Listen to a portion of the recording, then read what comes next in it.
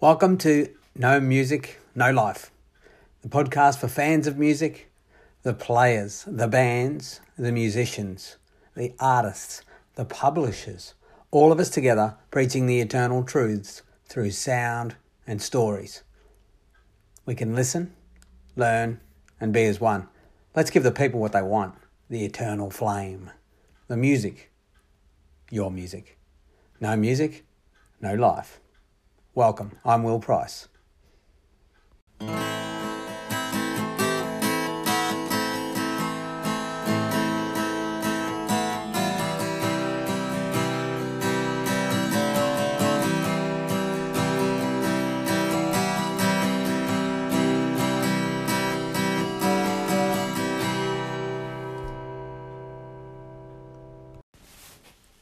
Hello, welcome to No Music, No Life.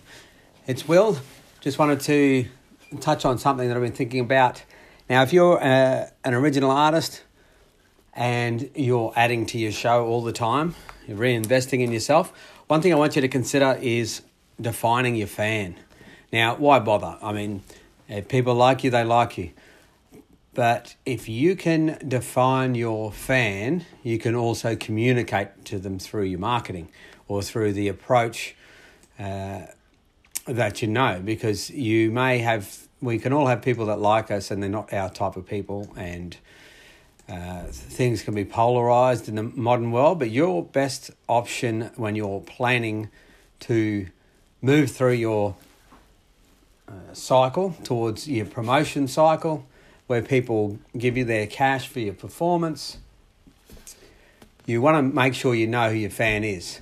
And if you define them, you'll be better able to address their desires and better apply consistency, even if something simple like, what should I create? Like, how would you minimize writer's block? How would you minimize a sort of sense of what do I do next? And one of the things you can do is just define who your fan is. And you can even ask yourself, well, what do my fans like?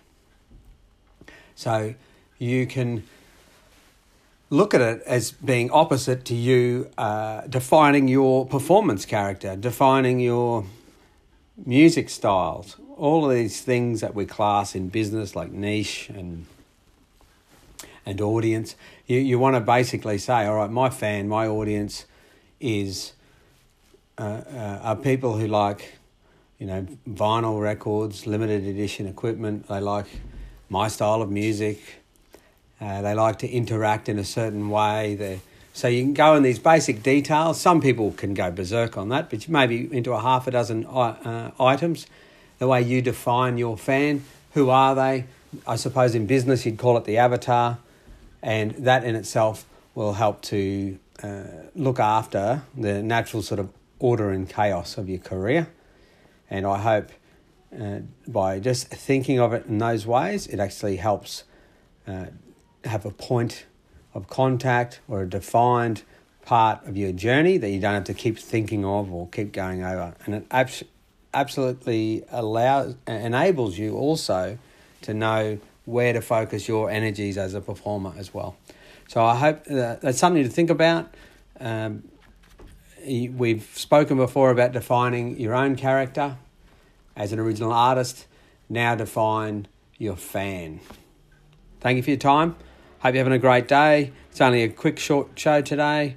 Really just myself looking through doing work online and sneaking in some music. And the reality is it's a strange time. They say if you want to be more of a conductor of your business or your career, you've got to invite other people in to help you.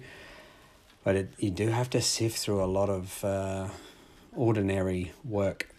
And I suppose that's one of the things with technology. It enables us to connect, but you don't necessarily find the best. You've still got to do your research. You've still got to look for resources. And sometimes I must admit, using that energy towards my music would be far more enjoyable. So I look forward to in the next couple of weeks as I do more on my music and less in front of a computer. So hope you're having a good day.